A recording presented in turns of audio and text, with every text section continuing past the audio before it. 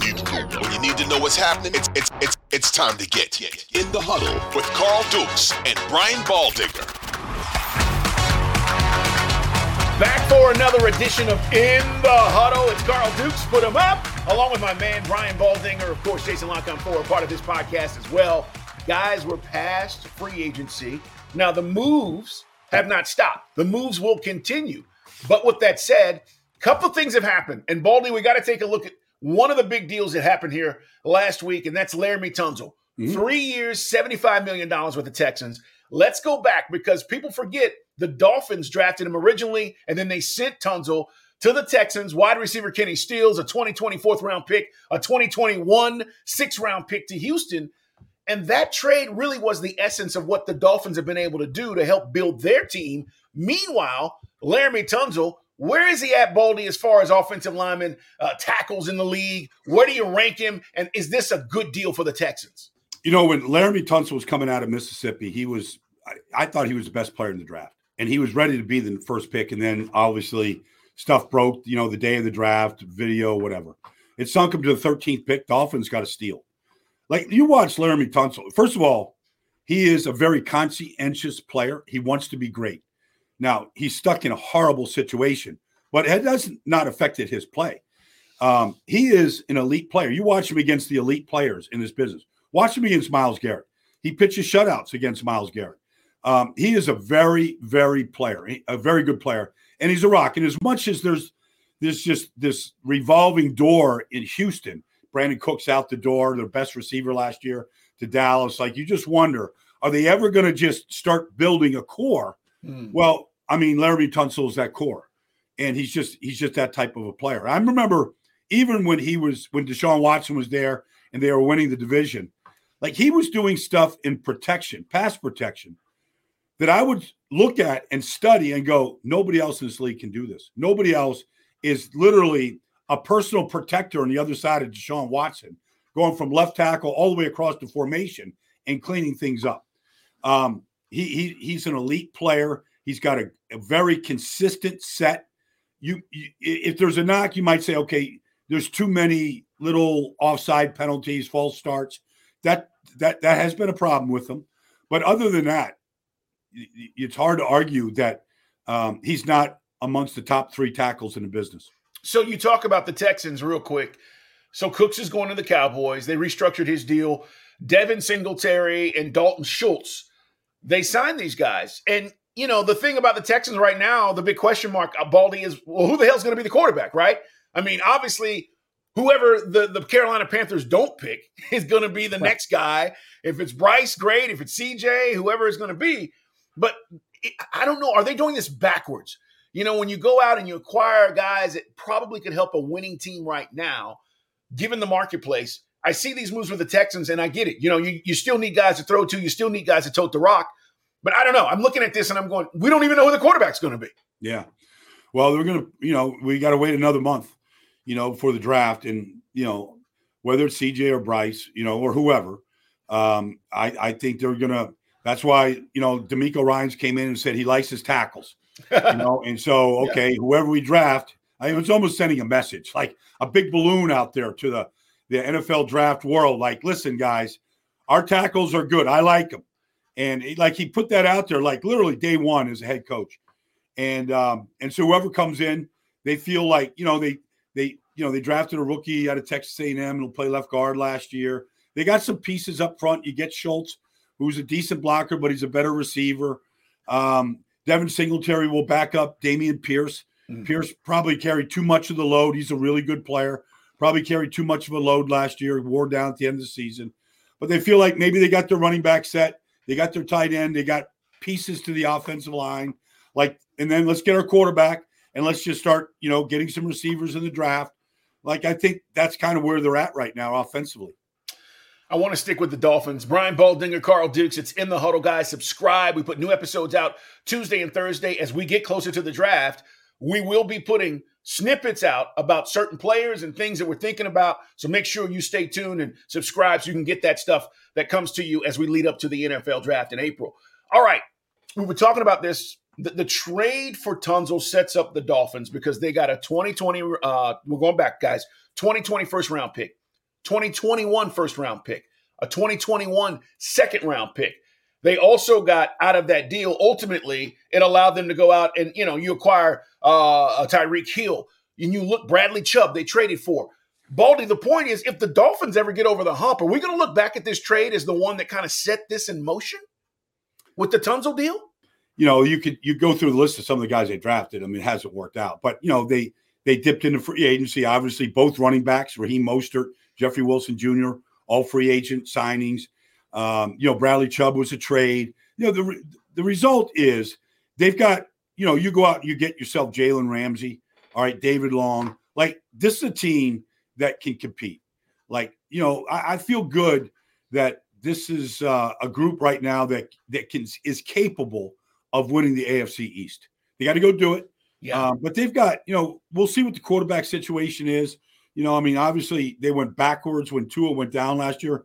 Maybe Taylor Heineke is a better backup than what they played last year, but it was a big problem. And I don't know that anybody can count on Tua playing 17 games and then the postseason. So you better be positioned at that place to be able to continue to win games. And they weren't able to do that last year.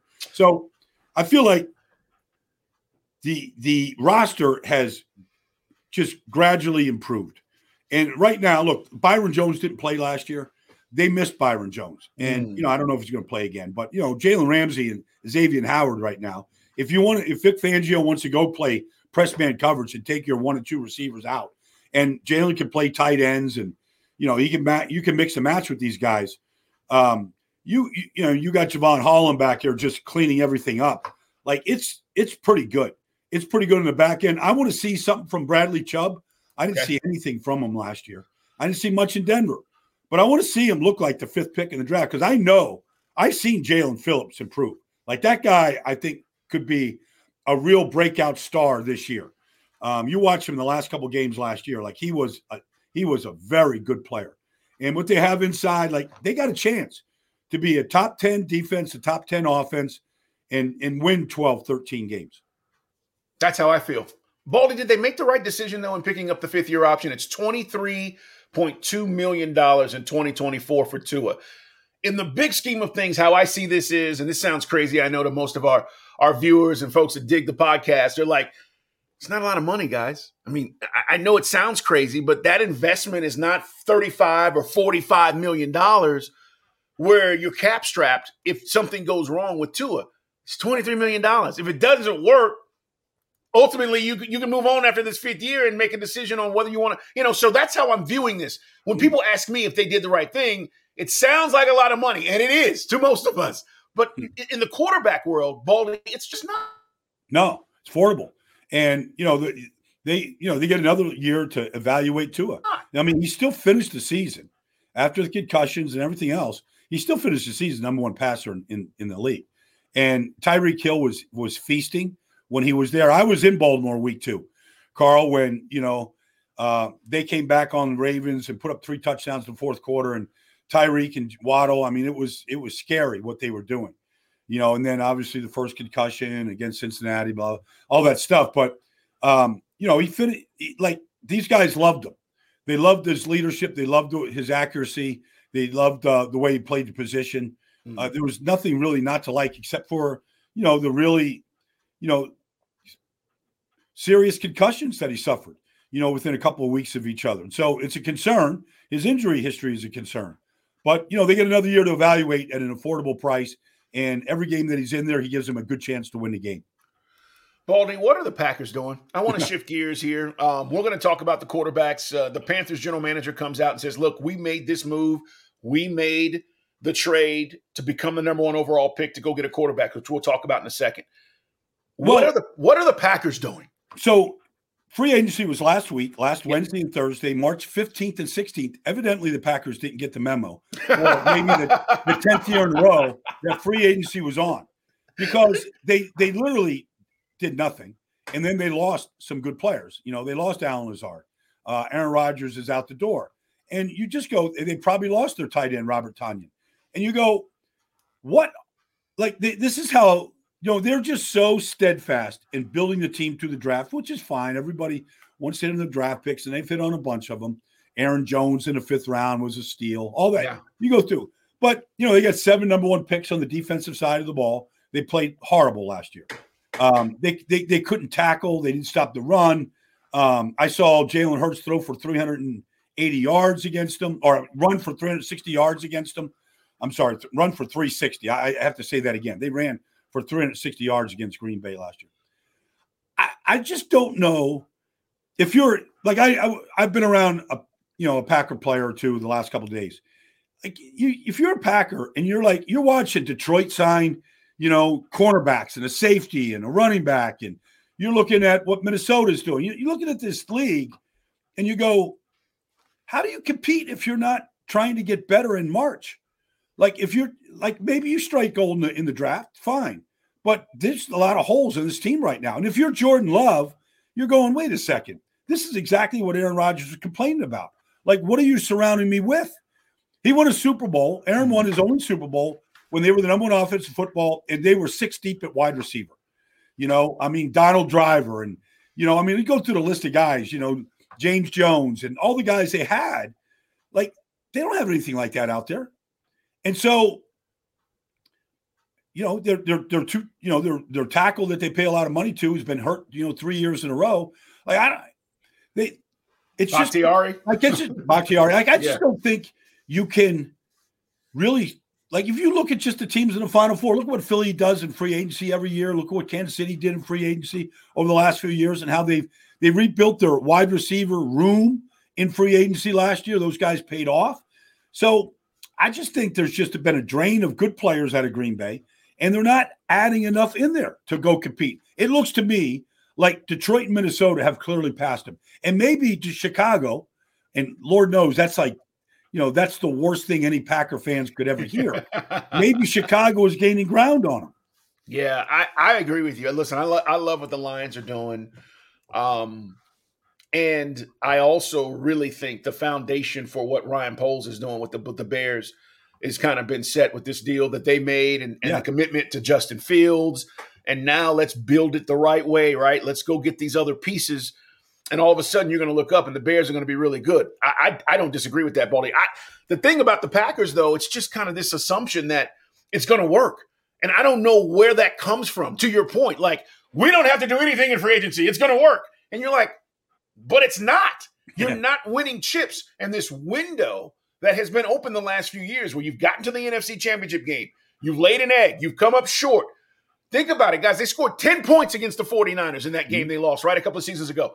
Like, it's not supposed to be this way. And I don't know if it's any better now that we're looking at potentially Jordan Love being the guy to take over and what he's going to have as weapons and guys that he can throw the football to. I'm with you. It makes no sense to me how they're going about their business. Well, but they've been going – this is how they've been going about their business. Like, I understand, like, you want to invest in your players. That's a solid strategy. And if you can draft well, it's take care of your guys, right, first. But, there's an opportunity to go get some good players in free agency. And I'm not saying, like, go overspend and go crazy. But, I think they could use an upgrade on the offense line. I know they can use an upgrade at receiver. Yeah. I know they can use an upgrade at tight end. There's a lot of guys that change teams. A couple of years ago, they went and they got themselves a Darius Smith and Preston Smith, and it looked like, okay, and that made a difference. Their defense improved with those guys. And they had, a good year or two right there together, and it made a difference.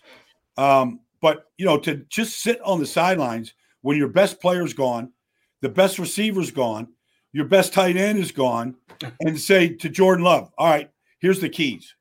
Like, it's just, to me, like, I don't know this is not the year to sit on the sidelines. Yeah.